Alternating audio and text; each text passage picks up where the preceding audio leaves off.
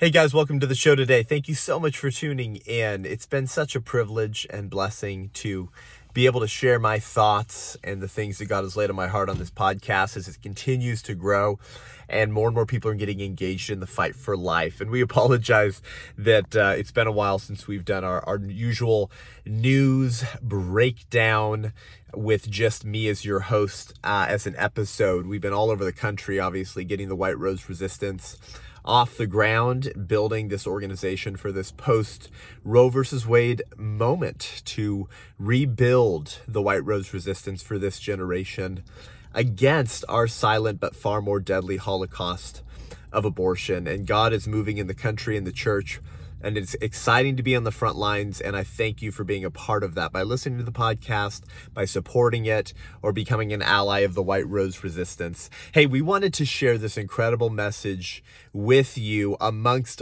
far more incredible guest speakers like Eric Metaxas and Dr. Anthony Levantino and my friend John Amanchukwu from Love Life Washington.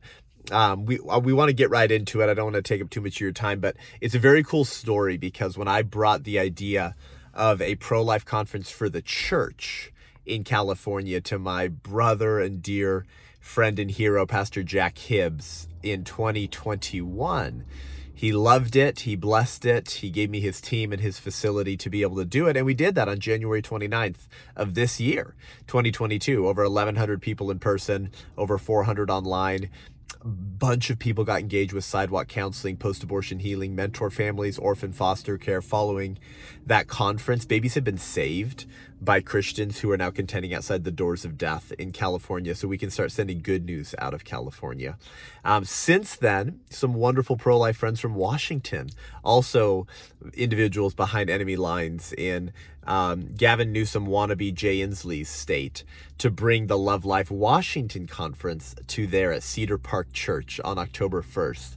And so we had a wonderful time. And then I had the privilege of preaching in that church's pulpit the following morning for our White Rose Resistance Turning Point USA Faith sponsored live tour to build the White Rose Resistance. So I wanted you to know the background behind that. Give Pastor Jack Hibbs some love online, or when you see him, give him a hug and just thank him for his faithfulness in starting something that's now spreading across the country. And join us in praying for other states and other pastors across this country with a large congregation to house a conference, to begin hosting this conference in their state as well.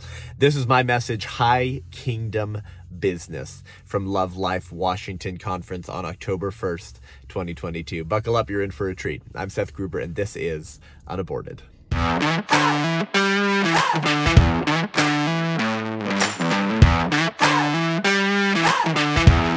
Pro-life speaker and host of the show Unaborted.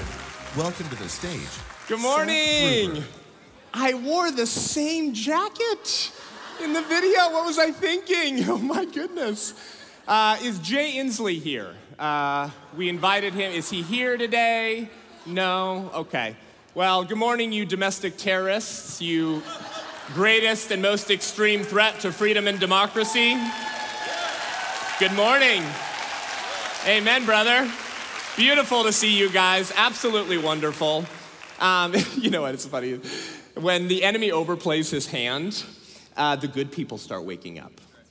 Those who have always confessed the right beliefs, but not contended in the public square for the rights of their neighbor, for children, for families, and for babies, for goodness sake.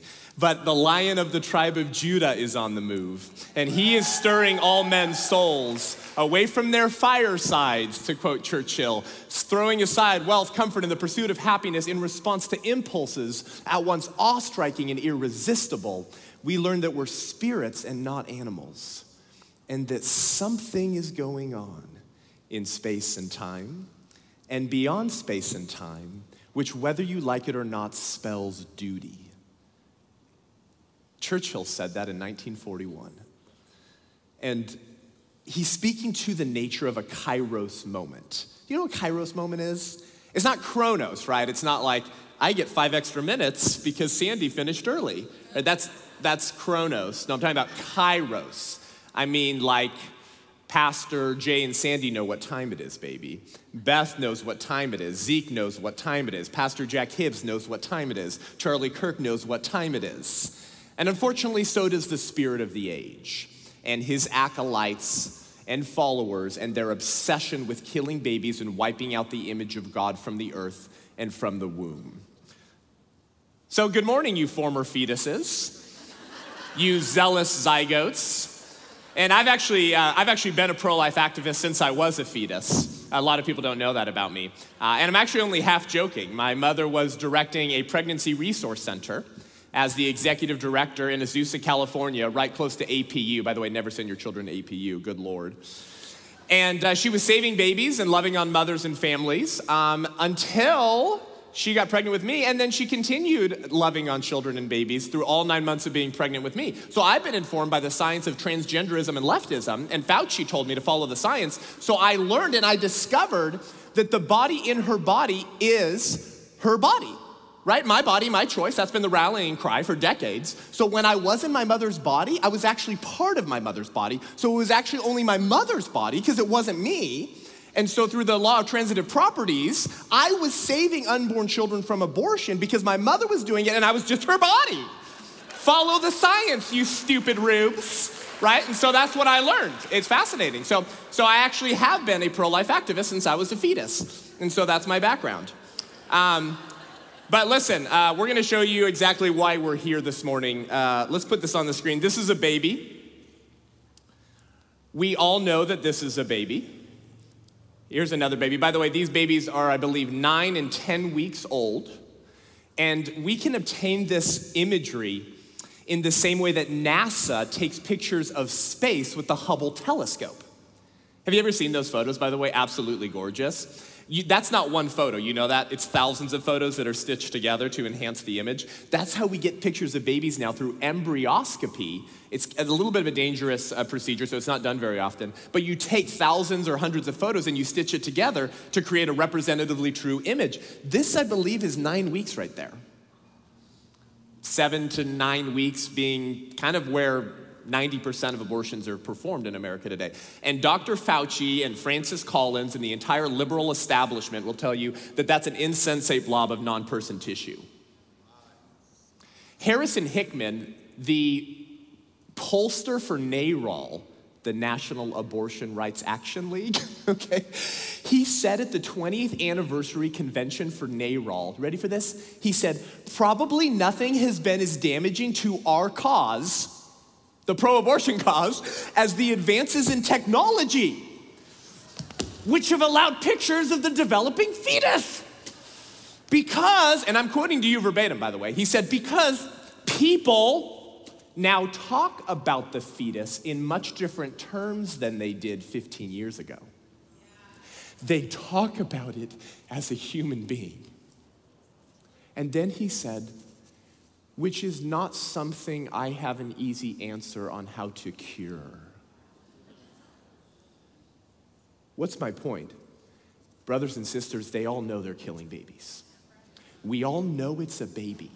The question of when human life begins only becomes difficult to answer when you want to start killing people. Suddenly, it's like, I don't know about the science. If you're Stacey Abrams, who's still walking around swearing that she's the governor of Georgia, she's saying, babies actually don't have heartbeats. It's a manufactured sound used by men to oppress women's bodies. Oh, you mean like how male abortionists oppress unborn women's bodies when they rip their limbs off of their body? Oh no, not that kind of oppression. Gotcha, Stacey Abrams. For 50 years, we've been crushing their skulls, suctioning off their limbs, poisoning them through saline salt solution, injecting potassium chloride into their heart or head to cause cardiac arrest, starving them to death through the abortion pill. And sometimes, if we waited too long, then we would just deliver half the baby feet first while leaving the head and the shoulders in the birth canal and then shove a hole into the back of their neck and suction their brain out. It's called partial birth abortion, something that Ruth Bader Ginsburg tried to uphold and protect in 2 different Supreme Court decisions. So the next time people tell you Ruth Bader Ginsburg is some feminist hero for women, she's the greatest terror to little women this country has ever seen. Little women in the womb. That she literally tried to uphold that procedure in 2 different Supreme Court cases. It's called partial birth abortion. By the way, did you know that Planned Parenthood used to call abortions baby killing and not support or defend them? Did you know that? I have a 1963 booklet here, and we actually have a photocopy of the original one. 1963, Planned Parenthood published this in an info booklet. An abortion kills the life of a baby after it has begun. It is dangerous to your life and health. Planned Parenthood said that in 1963.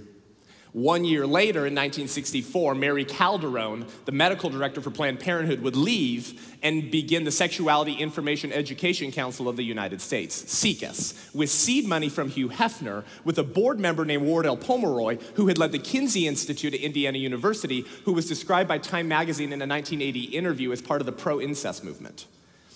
And so today, abortion is their sales funnel, sex ed is their sales funnel, abortion is their product, and your daughters are their prospects. So this amazing grassroots Tea Party level uprising we saw in the last year and a half of godly men and women, mama bears and papa bears, speaking at school board meetings and saying, you degenerate Alfred Kinsey pornographic demons pushing porn in elementary schools, because that's just follow the science, we're gonna primary every single one of you. And what did Attorney General Merrick Garland say? Y'all are a bunch of domestic terrorists. Now, people always say, Seth, you speak so hyperbolically, you're just trying to rile people up. That's just not fair. That's not very Christ-like. No, I'm not joking. The Attorney General of this country said this is kind of like domestic terrorist activity. Why? Because I raised my voice and got a little bit excited? You just burned down the country, and it was called Mostly Peaceful, and you're pushing porn onto kids. We're going to stand in the middle of the road of the culture of death with a big sign that says, stop, you will go no further. And they label you domestic terrorists and the greatest extreme threat to freedom and democracy. Can I tell you something, brothers and sisters? When they say our democracy, they really mean their oligarchy. When they say our democracy is in danger, they just mean liberalism. So in a way, they're actually right. Godly men and women contending for the rights of family, children, and the thing that matters to our Father's heart is the greatest threat to the real theocracy in America today, the theocracy of secular progressivism and its sacrament of abortion. So Roe v. Wade got overturned. June 24th, 2022, nearly 50 years and over 65 million babies, over 65 million children, torn limb to limb in the very location they were created to be protected and valued. Did you know that June 24th, 2022 was an incredibly providential day? Do you believe that God still intervenes in the affairs of men? I do, and I think he gave us a providential wink or two on June 24th to say, I'm still here. So fulfill your duty, get onto the field of battle, and contend for what I care about. June 24th, 2022, for the more traditional Christians and Catholics, was the nativity of St. John the Baptist. Literally when we celebrate the prenatal John the Baptist doing backflips in the womb, when he recognizes his Savior in a womb in the same room, who's knitting John the Baptist together in the womb, because the prenatal Christ is God in the womb and God knits life together in the womb, while he knits himself together in the womb, because someone has to knit Christ together in the womb and he's fully God and fully human from the moment of conception, while he knits himself together in a uterus that he once knit together when he created Mary in the womb of Mary's mother. Incarnation, mind blown. Christian, if you need some more wonder brought back into your faith, you're kind of bored, just wake up every morning and dwell on the incarnation for 2 or 3 minutes. Absolutely beautiful and wild. Are you freaking kidding me? June 24th, the celebration of 2 babies in a womb recognizing one another, is the day that Roe v. Wade gets overturned. I think that's really cool. Now,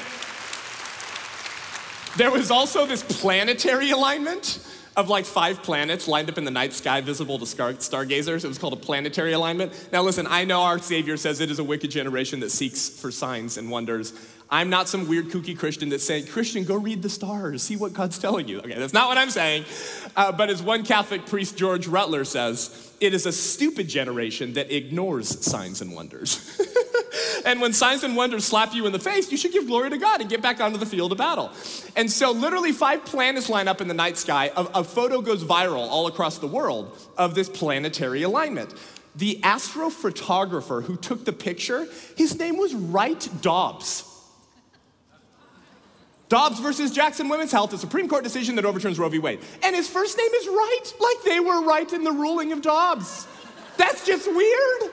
So God still intervenes in the affairs of men, which means we have a duty to fulfill in this hour. Life wins a huge victory.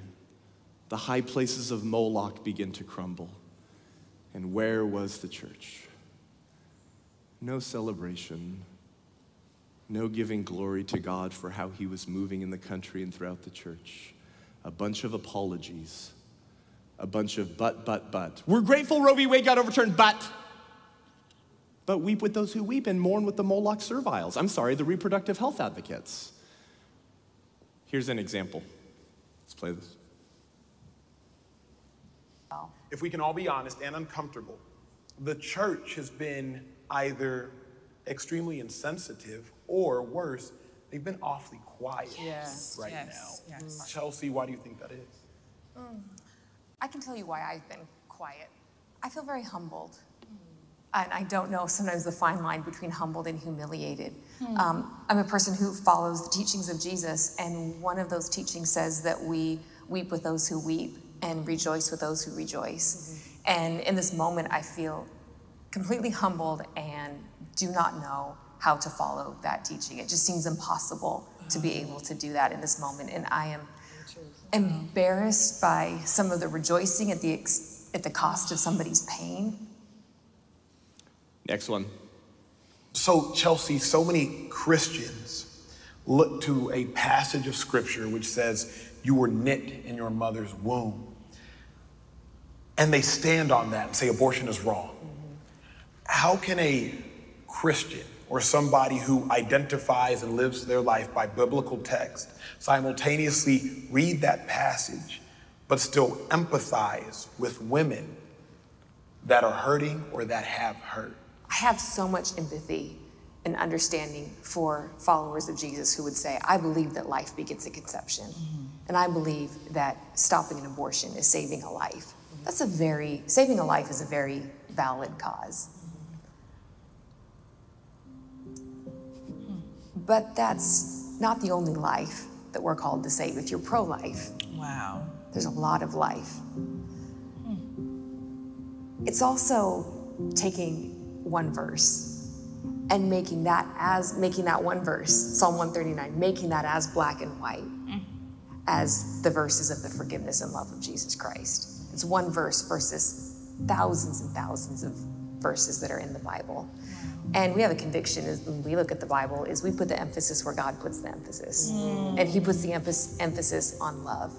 He puts the emphasis on forgiveness. He puts the emphasis on compassion. And so as a follower of Jesus, wouldn't I put the emphasis there?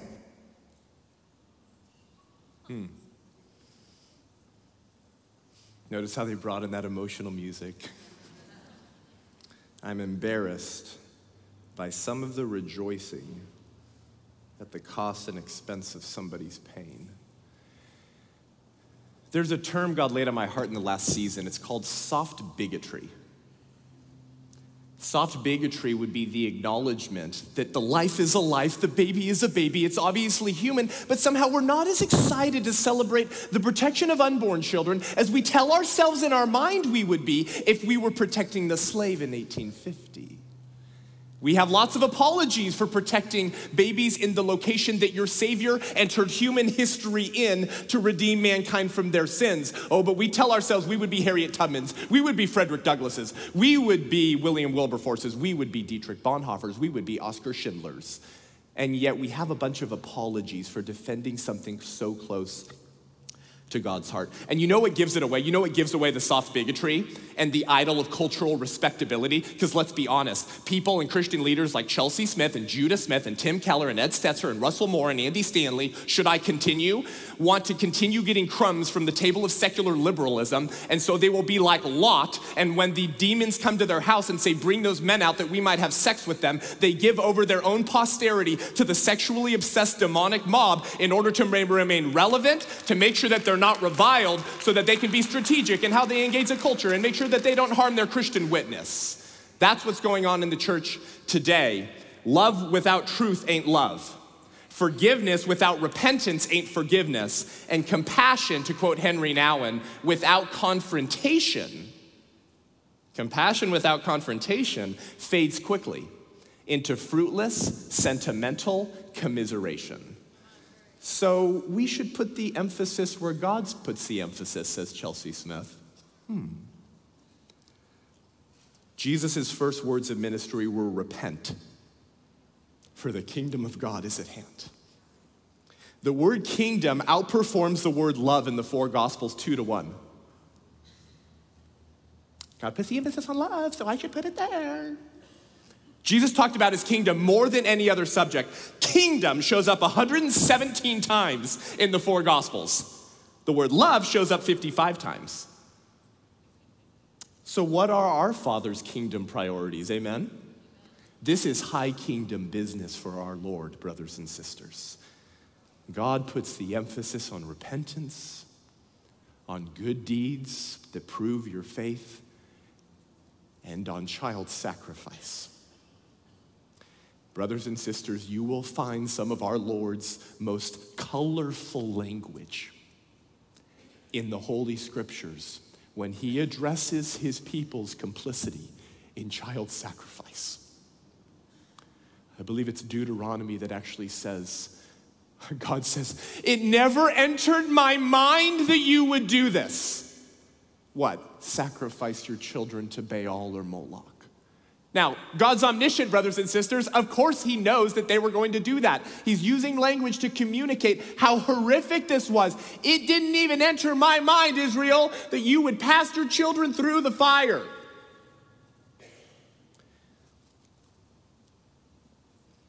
If you have your Bibles or phones, you can turn to Judges 6. And a brother of mine laid this verse on my heart recently, this passage, and I wanted to share it with you because I think right here God tells us what his high kingdom business is. Now, the background of Judges 6 is when the Israelites are being oppressed by the Midianites. Do you guys remember this? So God gave them over to be ruled by those who hate them, according to Psalm 106, because of their sin and refusal to obey his laws.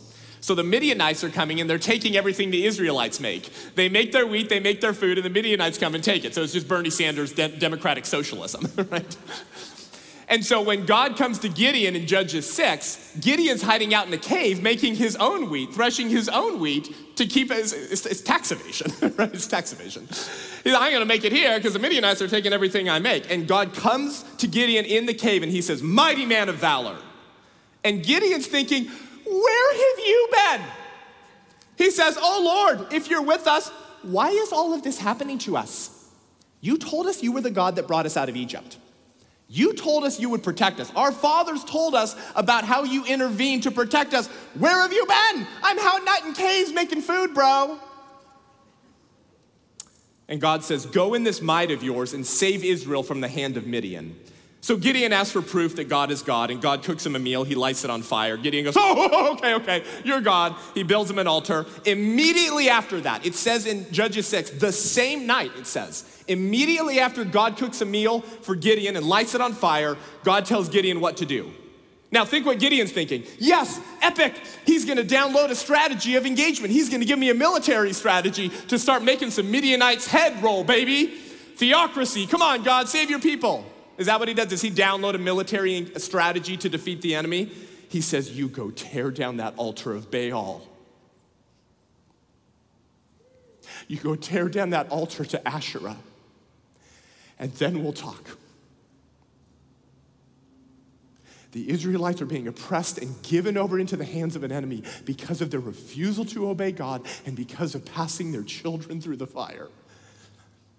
And God doesn't say, let's talk about your private sins. God doesn't say, let's make sure you're treating the foreigner in your land well. All of that's important. God starts with child baby killing. It's fascinating. I don't know if you know this, but Asherah was a goddess of sex that would sexualize any community. And they would worship Asherah through orgies and unbridled sexual escapades, which naturally resulted in unwanted babies, which 9 months later you could just pass through the fire to Baal. Can I submit to you this morning, brothers and sisters, the strategy is the same, nothing's changed? Remember the Sexuality Information Education Council of the United States, Alfred Kinsey, Mary Calderon, pornographic sex ed in the schools. They've been doing this for decades. You introduce sexually titillating material to break down sexual and societal mores to get people having lots of sex because then they can't resort to self-government because they're not basing their lives on virtue. Then you get all these unwanted babies, which you then sacrifice to the pagan idols today of money, convenience, education, career, well-being. But it's still demon worship, isn't it? Because brothers and sisters, does Satan care the name of the God that you sacrificed your children to? Was Moloch and Baal really a little bronze dude? Or was it Satan masquerading as a statue? Who's the dragon in Revelation waiting for Mary to give birth to the Christ child so he can eat him? Who's behind the killing of babies by Pharaoh in Egypt and by Pharaoh in Egypt and by Herod in Bethlehem? Satan. And this is his pride and joy. He has always been behind the killing of babies. So Gideon's thinking, oh, we're gonna start there, huh? I thought we were gonna go kill some Midianites. No, we're gonna go after the root cause. That is where God puts the emphasis, Chelsea Smith. The first thing God addresses regarding Israel being oppressed was their abortions. So Gideon begins to tear down the high places of Moloch and Baal. And the next morning, he wrecks those altars to the ground. And then the Moloch worshipers get really angry, and they say, who has done this thing? Oh, Gideon, that son of Joash, has done this thing. So the men of the town said to Joash, bring out your son that he may die, for he has broken our altars of Baal, and he cut down the Asherah pole.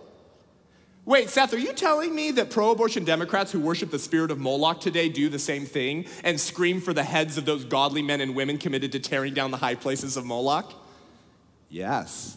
Wait, are you telling me that the pro-abortion domestic terrorist attacks against pro-life ministries and pregnancy resource centers in this country, where they're writing on the words of the buildings, if abortions aren't safe, then you aren't either? Are you telling me that that's just the same demonic spirit that demands the sacrifice of babies and will endanger the life of anyone who saves those children and publicly mocks the spirit of Baal? Yes, Christian. When will we wake up and realize that the culture war was always just a proxy war for the spiritual war? The spirit of the age does not know political boundaries. It's not as if he stops his demonic oppression on the image of God in the land at the line of politics. It's not like Satan goes, I guess I can't go any further. No, the goal has always been to cause chaos, to upend society, to recreate it in his own demonic image. It's an alternative creation story, which is why abortion is the sacrament of secular progressivism today, because abortion says, you must die so I can live. But Christ says, no, I must die so you can live. I enter human history in a uterus of all places to identify with you at your most vulnerable stage, the prenatal stage, and allow myself and my flesh to be ripped off my body and killed, so that if you repent and believe, you will be saved and be used to accomplish miracles on this world. The FBI just showed up at a Catholic pro-life father's speaker's home with 25 to 30 armed agents with rifles drawn. Why did this happen? Well, in 2021, Mark Hoke was sidewalk counseling, one of the bravest men in the church today, who stands outside of the doors of death at the last line of defense before a mom takes her baby to have the limbs ripped off of her body. And he peaceably and lovingly asks them to choose life and to promise the help of the church. And according to reports, a Planned Parenthood death escort, not escort, was hurling obscenities into his face and his 12-year-old son's face, saying, your father's a piece of this and a piece of that, the most vile language. Then this escort gets in the 12-year-old's face, physical threat level presence. The dad says, step back. He doesn't step back, so Mark Hoke pushes the man back. The guy falls on his butt. He's totally fine. He files a lawsuit, and the local authorities drop the lawsuit. Fast forward to 7 days ago, and 30 armed, rifles drawn FBI agents show up at his home. Did they call a lawyer? Did they file a complaint? Did they subpoena him? Did they say, no. They just show up with guns drawn against Catholic families having lots of babies and contending against the sacrament of Satan. 3 or 4 days ago, 2 more FBI agents showed up outside of a Planned Parenthood in Minnesota, where a man has been faithfully praying on his knees outside of that death center for decades, just to check what he was doing. Is everything okay here? Domestic terrorist, I've been informed by Karine Jean-Pierre, ultra MAGA Republicans, whatever that means, and the most extreme threat to freedom and democracy. Yes, to your oligarchy, which is built on the mutilated bodies of aborted babies. You bet that the church is a threat to that. And if the bride of Christ ever wakes up and joins the Lion of the tribe of Judah out onto that battlefield, everything changes, abortion ends, and we can look our Savior in the eye one day and say that we did everything we could to save your children, as an alternative religion known as progressivism was ripping them limb from limb. So then Joash, Gideon's dad, like a godly Elijah polemicist, says, will you contend for Baal? Will you save him? If he is a god, let him contend for himself. By the way, that reminds me of Elijah and the prophets of Baal. Do you remember that? It's like, fire from heaven, God burns the altar. And Elijah's like, so what's going on?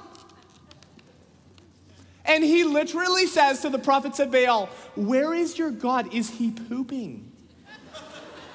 Now listen, I'm preaching here tomorrow morning. If you got a problem with that, go take it up with the pastors. Go take it up with the Holy Scriptures. He literally says, where is your God? Is he relieving himself?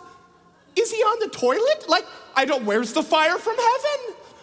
I think we need more of that kind of confidence and ethic in the public square today to say, glory to God, and where is your God? Because we have to recognize that this is a spiritual battlefield. So Elijah is mocking the spirit of Baal. And do you know what happens if you read that passage?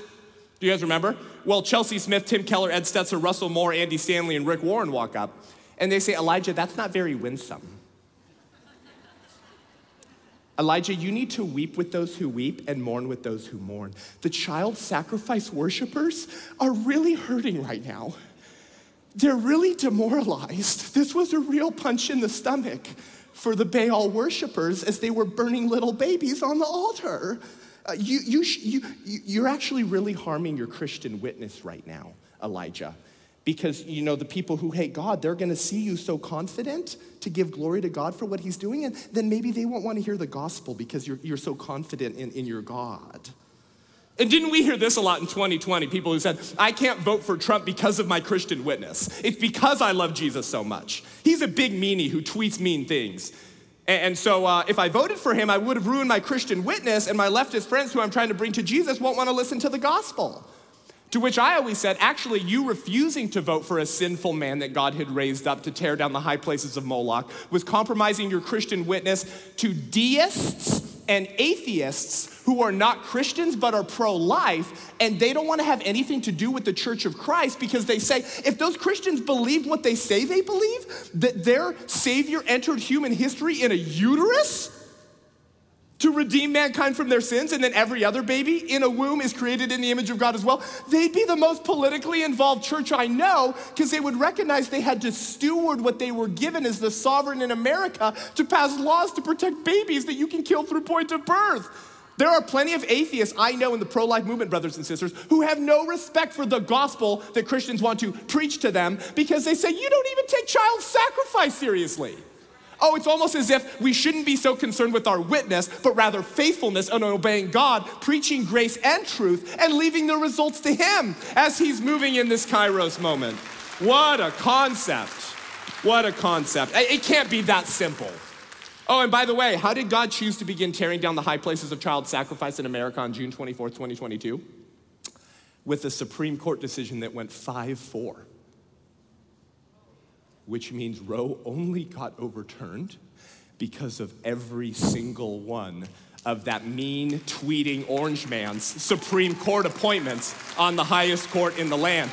Brothers and sisters, I know this is hard for some Christians to hear, but God chose to use mean tweets over Russell Moore winsomeness to overturn Roe versus Wade, and now we have an opportunity in our states to ban abortion and contend in deep blue states like California and Washington to remind them that they are accountable to God.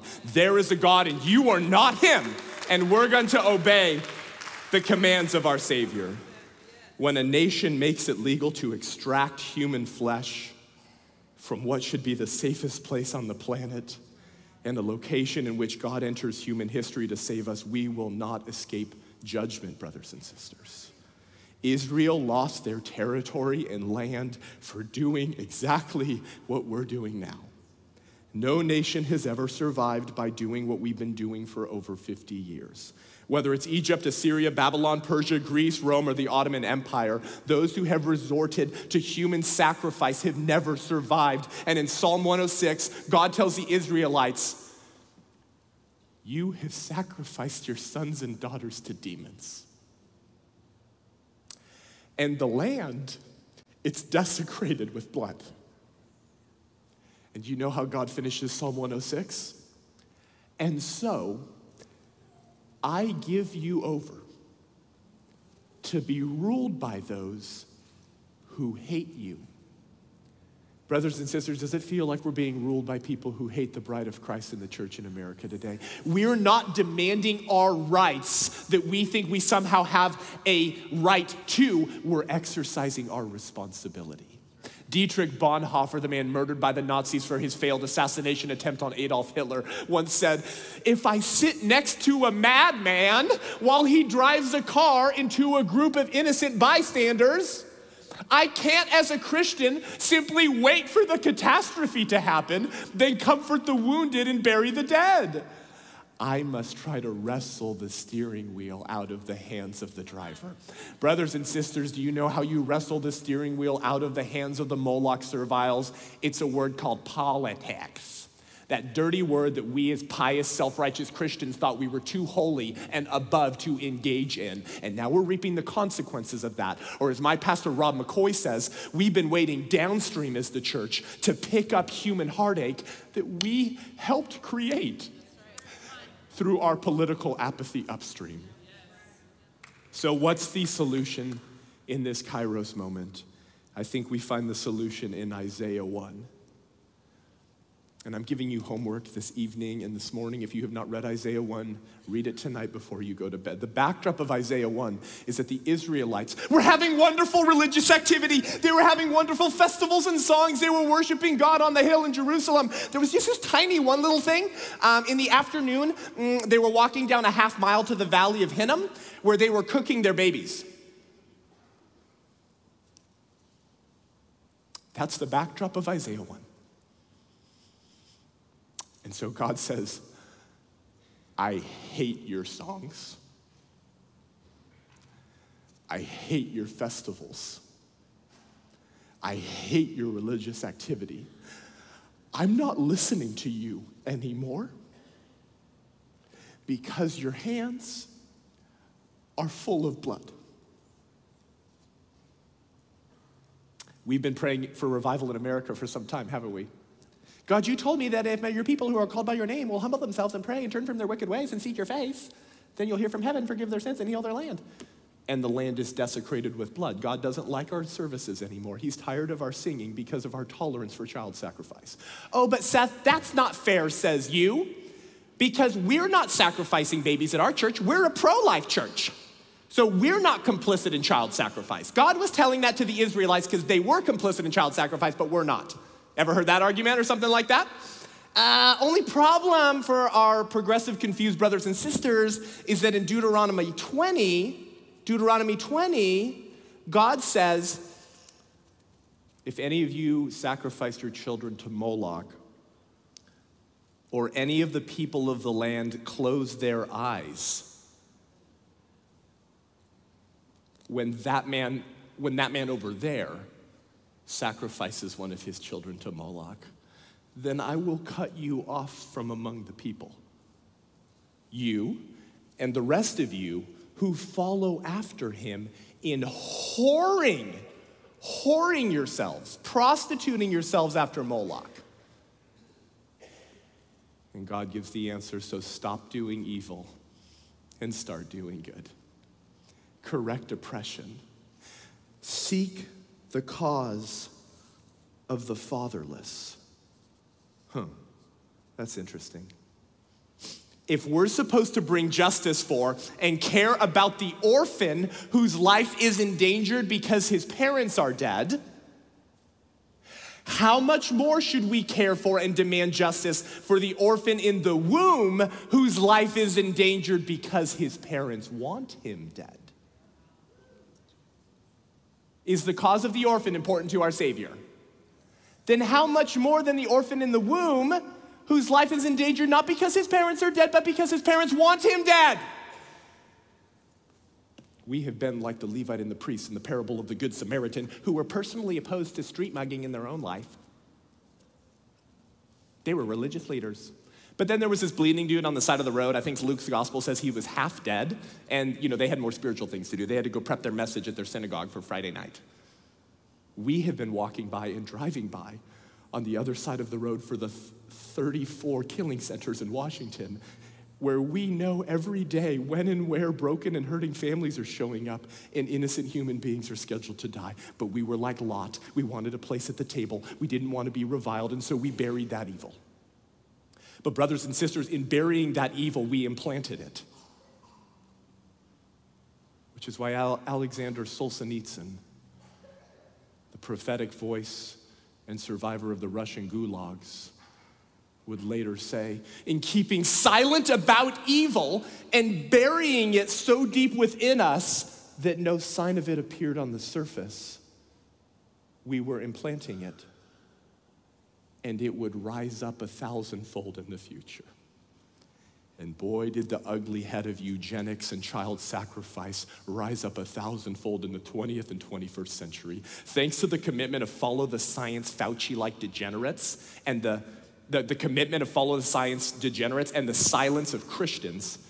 Tens of millions of human beings were slaughtered in the 20th century because of the same ideology of eugenics that brought us Margaret Sanger and Francis Galton and Planned Parenthood today.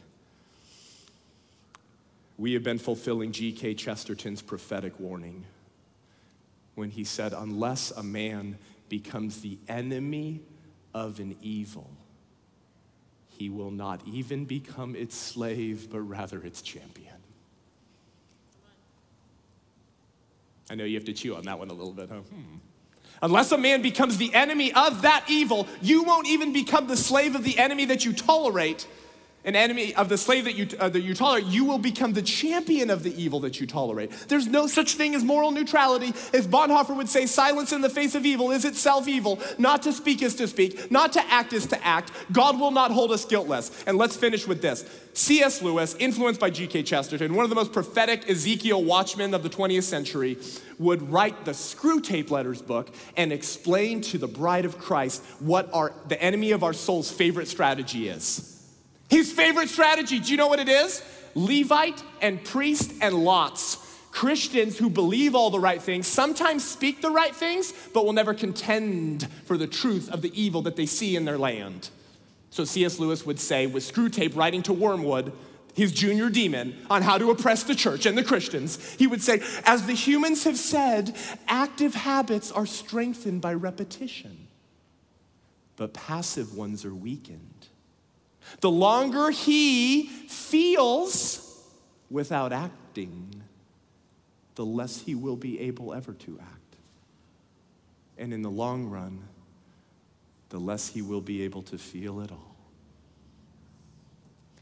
The enemy of our souls loves Christians who believe the truth, who speak the truth, but won't be like Gideon and walk out of that cave and start tearing down the high places of Satan, the real God of secular progressivism today. Brothers and sisters, Satan loves docile, calm pastors and Christians because he knows that every pastor and Christian is this far away from becoming a Gideon and being about our Father's high kingdom business. Let's finish with one of the greatest theologians, Gandalf the Grey, who would prophetically say through J.R.R. Tolkien, there are other evils that will come. Yet it is not our part to master all the tides of the world, but to do what is in us for the succor of those years wherein we are set. Uprooting the evil in the fields that we know, so that those that live after may have clean earth to till. What weather they shall have is not ours to rule.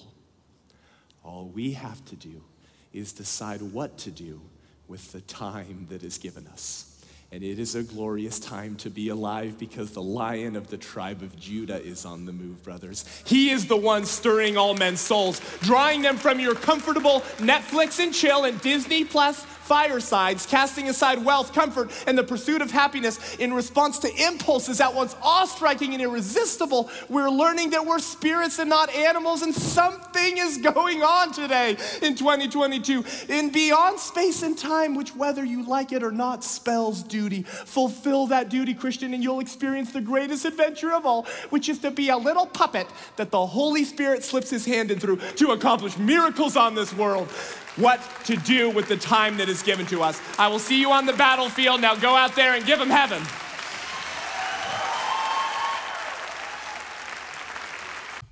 I hope you guys enjoyed that episode. Would you please share this broadly? Share this with your pastors, your youth leaders, your Christian leader friends, and your apolitical Christian friends who say, Jesus and Christianity is not about politics. And let's wake some people up to get engaged in this fight. We need to rebuild Christian resistance at this late hour in the American culture war. If you guys want to see my speaking event and catch me live and in person, go to SethGruber.com, SethGrub as in baby boy, ER.com. You can also sign up for my newsletter at thewhiterose.life, and become an ally of the White Rose Resistance. We're encouraging you guys to prayerfully consider that, as every organization is built not by large-time donors, but by individual faithful monthly partners. So help us do that. That means so much to me. And if you want to give the show a rating and review, just go to iTunes Podcast, hit 5 stars, leave us a review. It really helps the show move up the ratings and more people see it. We really appreciate that. Until next week, I'm Seth Gruber, and this is Unaborted.